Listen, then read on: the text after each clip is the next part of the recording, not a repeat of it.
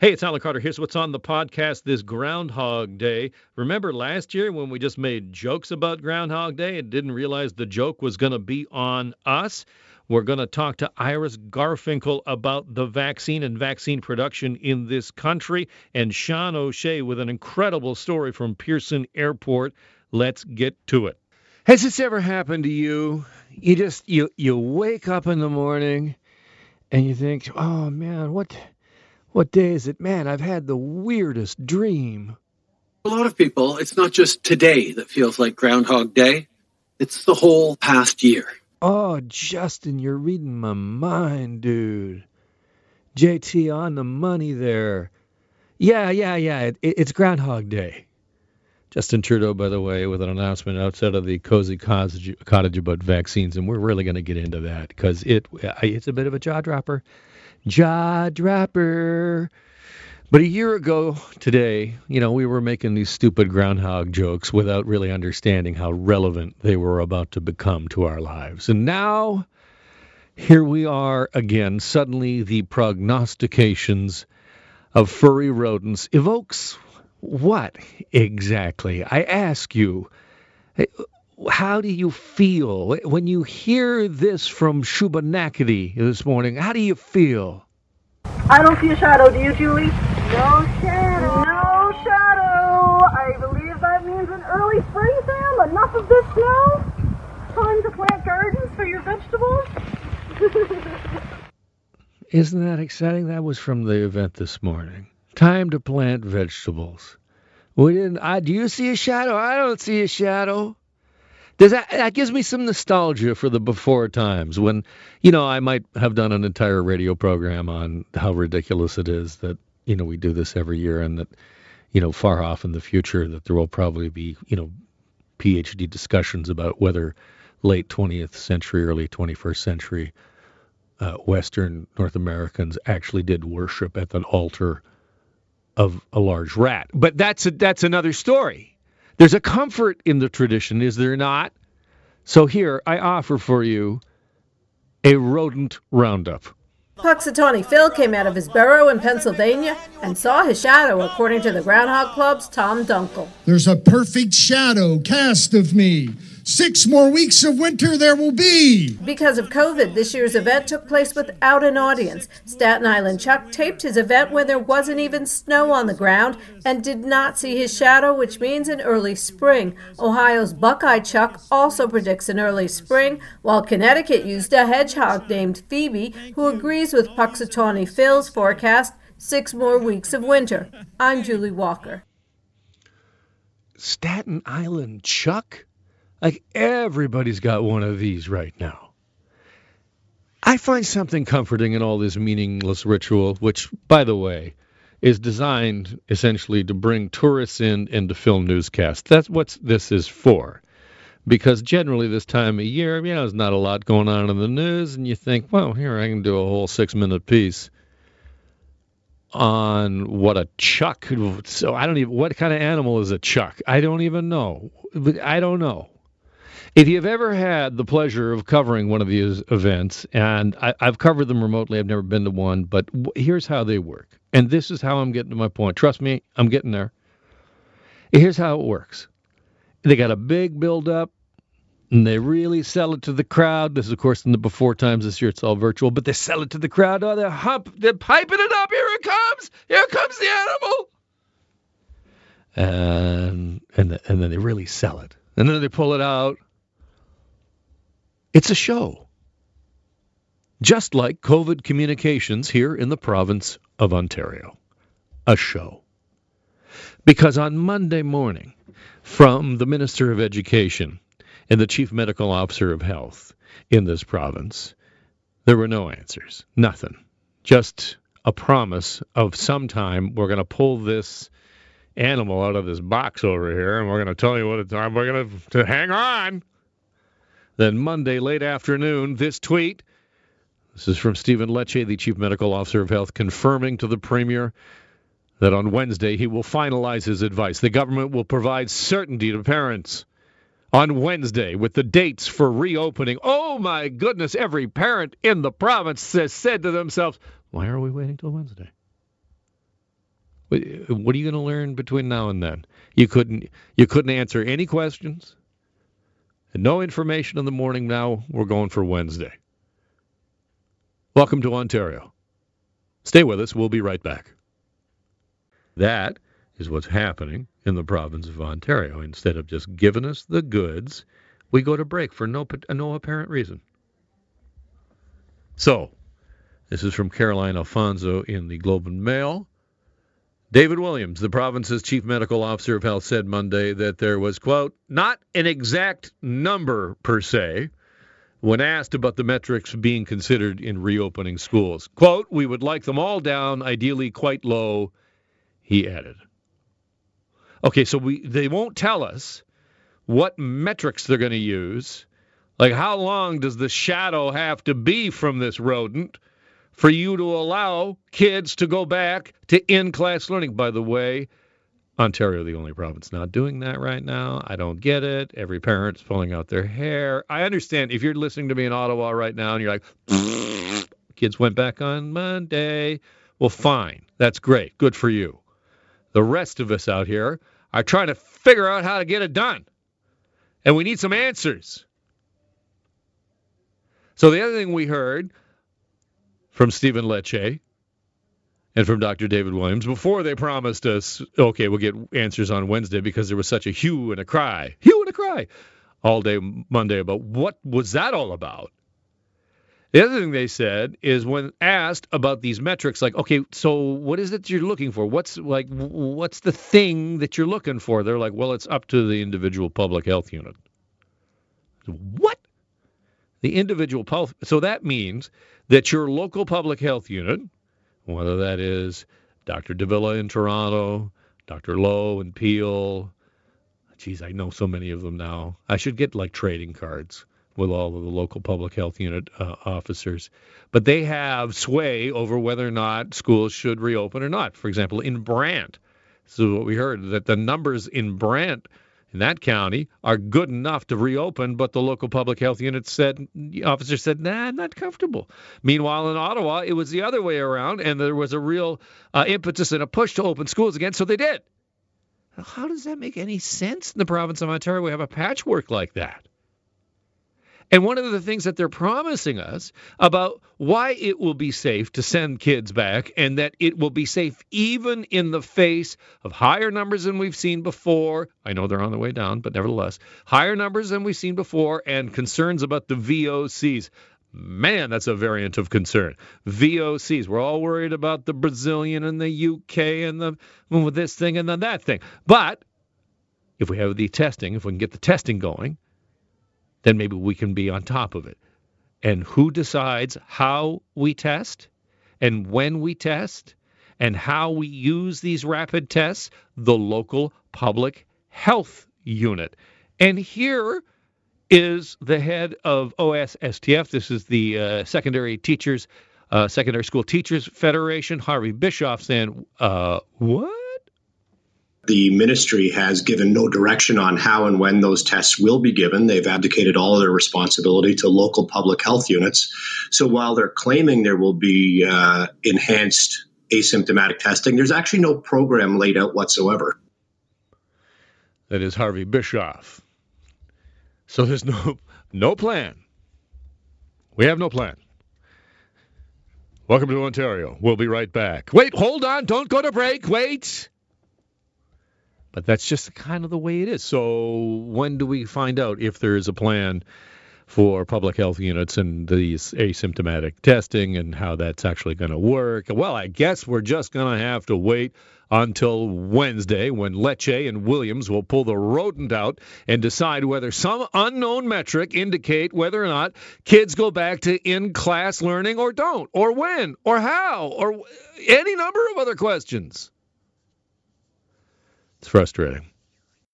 We're getting an update from the province of Ontario. The Dofo Show today at 1 o'clock, along with Rick Hillier. Doug Ford will be updating the province on the vaccine rollout plan. And this news just breaking now that Ontario is delaying the target date for all long-term care and high-risk retirement home residents to get their first COVID-19 shot. The new date is now February the 10th. It was originally February the 5th. They have to push it back because a lack of vaccine. The vaccine shipments, of course, we know this, that the vaccine shipments had been drawn down. We didn't get any last week at all. We're getting some. And all of that, of course, is leading to very, very real concerns about where Canada stands in being able to get more vaccines. And the Prime Minister making an announcement this morning in front of the Cozy Cottage in Ottawa, and in response to a question about domestic production, the Prime Minister actually said, well, there have been some quote-unquote lessons learned. Here's the Prime Minister with more on the announcement itself. Two companies, Precision Nanosystems and Novavax, are now on track to manufacture vaccines right here in Canada. This is a major step forward to get vaccines made in Canada for Canadians. To begin with, we've signed a memorandum of understanding with Novavax to produce their COVID-19 vaccines at the new NRC Royalmount facility in Montreal. Pending Health Canada approval, tens of millions of Novavax COVID-19 doses will be made right here at home. That is Justin Trudeau with an announcement this morning, talking about some domestic production plans. There are some big ifs there. We still have to have Health Canada approval of the Novavax vaccine, and we still need to finish building the National Research Council facility in Montreal. The Prime Minister only saying in his announcement today that it will be ready sometime later this year. He said summer, and then he said the ministers would have more information later on today. And the question really is for the Prime Minister and for this administration, is this the time that we needed to start thinking and planning and making announcements about domestic production? We have seen storm clouds on the horizon about vaccine nationalism and protectionism on where the doses go and wherever they're being produced, whether they're being produced in Europe or in the United States. That is where the vaccines are going. And there's increasing questions about vaccine availability. To talk more about what all of that means for you and me, I'm pleased to welcome to the program Dr. Iris Gorfinkel, who's a vaccine expert and a family physician. Welcome. I'm wondering what you made of the announcement about domestic production today, Doctor. It's very exciting, but it's not an investment in now. I wish we had the vaccines right now like everyone else. At the earliest, you're talking about the facility for which the federal government has now invested $125 million. It may be up and running as early as July. Now, keep that in mind because we're promised vaccines for March, right? Enough vaccines for everyone, 1 million people by March, and everyone by September. Well, this facility will not be running until July. So that's a lot of time in between. And that's why Canada has purchased 52 million doses of Novavax. But the big question remains, what are we going to have up front now? And the reporting as we look around the world is, countries like the UK, which does not, as far as I understand, have domestic production, has far outpaced us in terms of percentage of the population. And there's increasing scrutiny about what do we have now and why must we wait until the end of March or the end of September as the government continues to promise. This is actually not a new problem.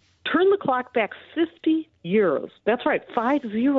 When 80% of Canada's vaccines and drugs were produced domestically.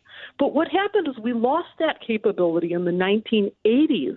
This much preceded Prime Minister Trudeau. This was something that was long in place. And what wound up happening is the pandemic was on us. So turn the clock back to summer. They did invest money, $44 million, to upgrade that facility in Montreal. But guess what? It didn't pass good manufacturing practices. In other words, we were out of practice. And so $125 million is going to be shoveled into this facility in Montreal, the National Research Council facility, which should be ready in July. And at that point, it can start producing some 2 million doses a month. So keep your fingers crossed on that. That's not an investment in now, though, as I say. That is going to take real time. Coming back to the central promise of the government about the number of doses that we would get by the end of end of March and everyone who wants it by September, do you see that still as a credible promise? You're asking a family physician who's a vaccine researcher, and these are questions that involve more on a political level what's going to happen. What I can tell you is that the EU has invested billions of dollars into the development of these vaccines and say, we're first. We have every right to be first. We purchased this. The United States is making a similar rallying cry because it paid for warp speed development. Again, billions of dollars were poured in.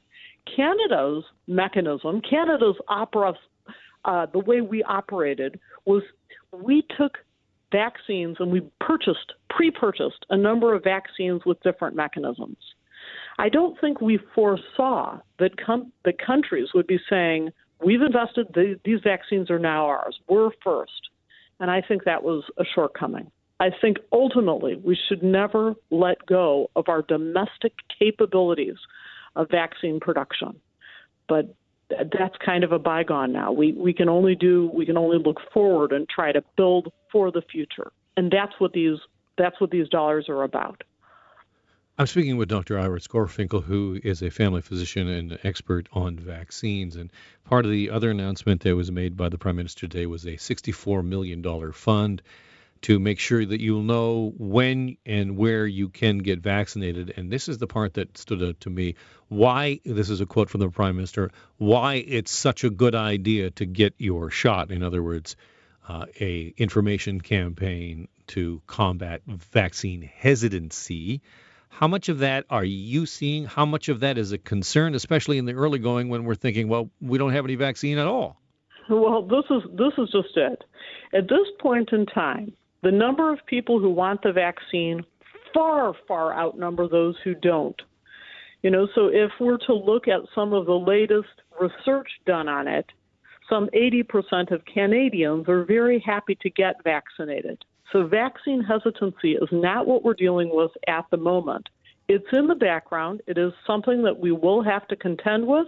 Personally, I view vaccine hesitancy as a form of getting informed consent from patients. Most people who are vaccine hesitant, they're not anti-vaxxers. These are individuals who want questions answered. And they're reasonable questions. They're the same questions that Health Canada is asking. They're the same questions that I, as a physician, ask. So what we need to do is say, let's see what science says about exactly those questions and answer those questions to the best of our ability and own it when we don't know the answers to those questions. So that's what good science does. And that's in total opposition to what a true anti-vaxxer is, which is only a very small percentage. The anti-vaxxers, on the other hand, they look and they're kind of anti-science. So despite that vaccines save millions of lives every year, they basically ignore the science. So it's a small percentage of people who fall into that second category. Vaccine hesitancy is another word for patient engagement, and I'm happy to engage. I get a lot of calls here at the station when we open up the phone lines and we talk about vaccines, and people have some similar concerns, and I wonder if you might address some of them. And the first one is the one that I hear all the time, that this is just far too fast. There's no possible way that we will really know the long-term impacts of any of these vaccines because we've rushed this out in an attempt to get the world vaccinated ahead of what good science would tell us. It's interesting. Warp speed development is a double-edged sword in a lot of people's mind. But what they don't realize, what accelerated getting vaccine into arms, is largely logistic stuff. So we're talking about making sure the vials were ready, making sure the manufacturing facilities were in place, making sure how we were going to ship those doses were in place. So pre-purchasing vaccines, funding the research for vaccines. And this sounds terrible to say, but the numbers were so horrible in the U.S. that itself accelerated the research. So what winds up happening, normally we have to wait for people to get naturally infected, and that takes a long time.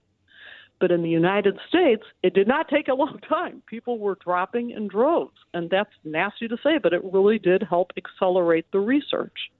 But the research practices themselves did not change. What wound up happening is that health ministers, like actually Health Canada, not health ministers, Health Canada had done what's called rolling reviews. So instead of waiting for all of the information to become available all at once, as it normally would, and that can take years to get all of the research, they were reviewing it as vaccine makers could provide it. So as soon as vaccine makers had more information, they were providing it to Health Canada, and Health Canada was doing reviews as the information was becoming available from these vaccine makers. A huge time saver. That's what accelerated research actually meant. Getting the logistics in place, the manufacturing in place, the shipping, getting all of the stuff in place, the rolling reviews, because each one of these normally takes a lot of time. And then add to it the wonderful technology that we now have. Everything from the fact that China, too much to its credit, gave the genome of the virus to the world that was back a year ago, 13 months ago. So as soon as they had it, it was given to the world to work on. So all of these things, understanding what the genome of the spike protein is, because that's how a lot of these vaccines are made. So we cannot take for granted any one of these things. And these all help to accelerate the research. The research itself is what it is. And while I recognize we still have a way to go, all these trials, by the way, Pfizer, Moderna's trial, Novavax, this is all based on preliminary data. The trials are going on for at least another couple more years to watch. But the vast majority of side effects we'll know and understand them within 3 months of what that vaccine is. Now what we're talking about is rare side effects that may pop up, a long time later. And that's why the National Vaccine Registry is so important. Because if there are signals or if there are unusual recalls, we're in a position to act on them quickly. It's fascinating, and I think that's the best answer I have heard to that question so far. Thank you so much, Dr. Iris Gorfinkel. I appreciate it. Thanks again for coming on. Many thanks for having me on. Dr. Iris Gorfinkel is a vaccine expert and a family physician, and laid out there, I think, in a very stark way, answered that very, very clearly about why there was such speed and why we were able to get a vaccine as quickly as we could, but also the big question is why are we making announcements about vaccine production in this country at this point? We knew that this is where we were going to be. And I asked the doctor the following question about whether she believed the promise from the federal government about 1 million by the end of March. I'll have to double check that number, but all of us who want it by the end of September. That has been the key promise of the federal government. Starting yesterday at Pearson Airport, if you fly in and you arrive, the province of Ontario requires you to get a test when you land. If you don't get a test, you get yourself a ticket. This is in advance of the new federal measures which are coming, which will say that once you come in, if you're not on essential business, then you have to go and quarantine at a hotel at your own cost and wait for your test to come back. But that is not in place yet. And we had Sean O'Shea, our global news reporter, out there at Pearson yesterday, and he joins me on the line right now. Sean, where are you right now? I'm in a parking lot, which is my second home out not far from Terminal 3 right now in our news truck. We just missed you right at the top there, Sean. Where did you? Sorry, let me just interrupt you. We just missed you right at the top there. What did you say you were? I said we're out at Terminal 3 at Pearson Airport, just off property. Okay, so as you say, I don't think there's anybody that's been to Pearson more often than you in the last year. You're just constantly out there, so you've been there a lot. You know what it's like. What was it like there yesterday when you were doing this reporting about the new testing regime that has been brought in by the Ford government? Through the day, pretty normal. Not even that many people. But then by 6 o'clock, when we were doing our live report, 3 flights came in, and they were the first batch of one flight after another queuing up to go through this testing process. And it was I wouldn't call it mayhem necessarily, but it was really crazy. An Australian traveler who came out and said, it's nuts in there, there's no social distancing, and there wasn't. People were cheek to jowl, queued up for this mandatory testing. And then we went back and talked to a number of people who were on a Veradero Cuba flight, an evacuation flight, because Transat was flying down to bring people back right now, and talked to a lot of Canadians who go down there for extended periods of time.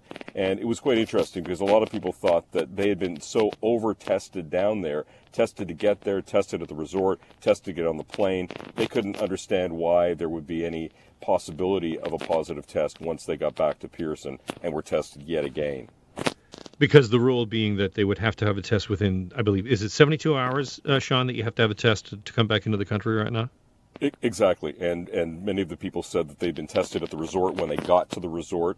The other thing, Alan, is that in Cuba, a number of these resorts, Cuba is so Canadian dependent, as you know, but a lot of these resorts are virtually empty because people have not been going down because the government has said don't go down. So the people who were down there told me that they were virtually alone. They were eating by themselves. They were on the beach by themselves. They were virtually isolated. I talked to one woman who'd planned to get married to a man down there, long plan. That got canceled.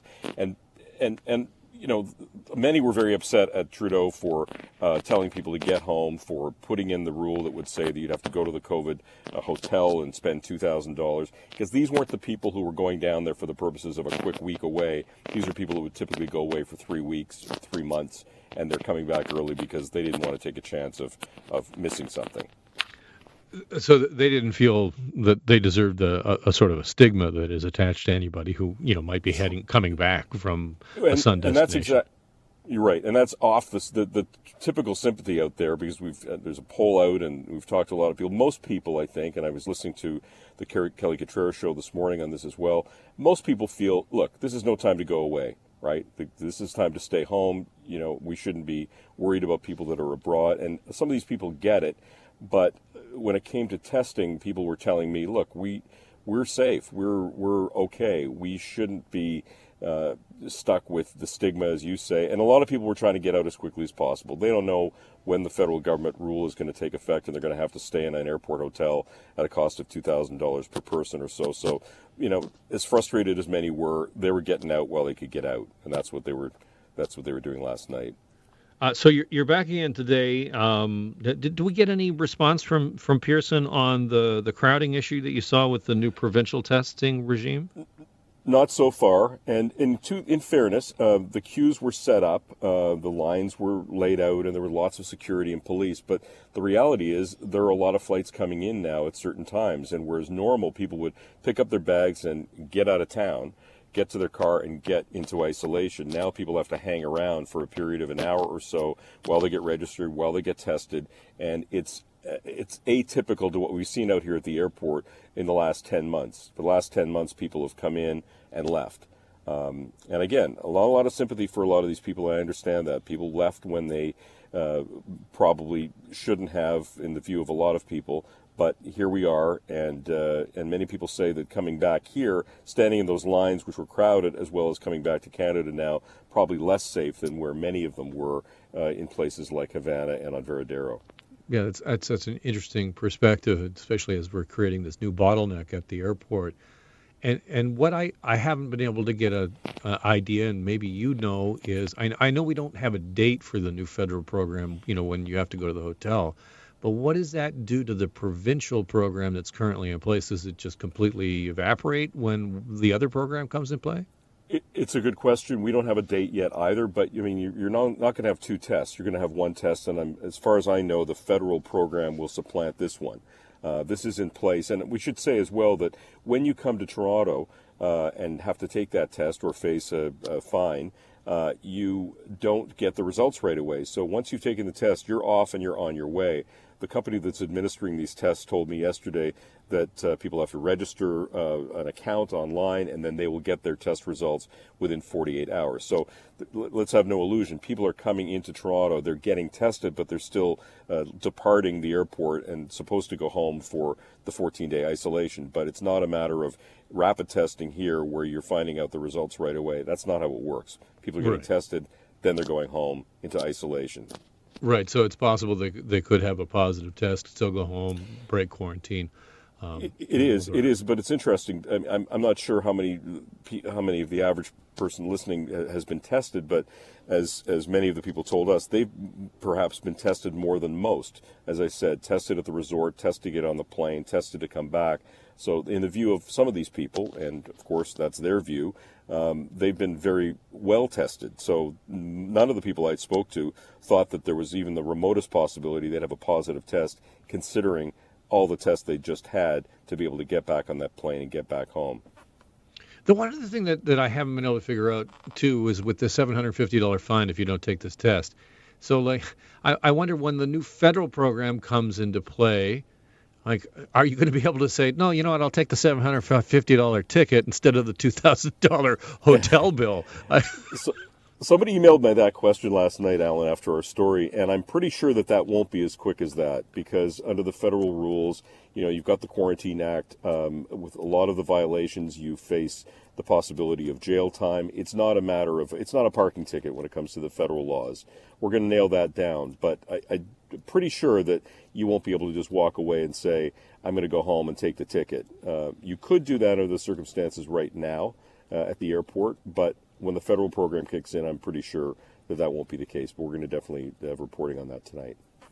Sean O'Shea at his second home at Pearson International. Always great to talk to you, Sean. Thanks for being on. See you on the news tonight, Alan. Thank you. Sean O'Shea is a Global News reporter, and as he said, you can see his news story tonight on Global News at 5:30 and 6. Tom Moore, the 100-year-old World War II veteran, whose efforts to raise millions of dollars for the UK's National Health Service made him a universally adored icon during the first wave of COVID-19, has died in hospital after he contracted COVID-19. Known affectionately as Captain Tom, Moore raised almost $45 million by walking laps of his garden last year. His exploits united the frozen country in lockdown made him an unlikely celebrity, earning him a military promotion and a knighthood from Queen Elizabeth, and a #1 single. Moore was taken to hospital on Sunday because of breathing problems after being treated for pneumonia. His death was announced today. It is with great sadness that we announce the death of our dear father, Captain Sir Tom Moore, the family said in a statement. The last year of our father's life was nothing short of remarkable. He was rejuvenated and experienced things he'd only dreamed of. Whilst he'd been in so many hearts for just so short a time, he was an incredible father and grandfather, and he will stay alive in our hearts forever. Buckingham Palace has said the Queen has sent a private message to Moore's family. Moore was unfortunately not able to be vaccinated against COVID-19. He would have been perhaps close to the front of the queue, considering his age, but he was unable to get vaccinated because of treatment for pneumonia. Captain Tom Moore, 100 years old, an inspiration. That's the podcast for today. Don't forget the Alan Carter Show weekdays starting at noon.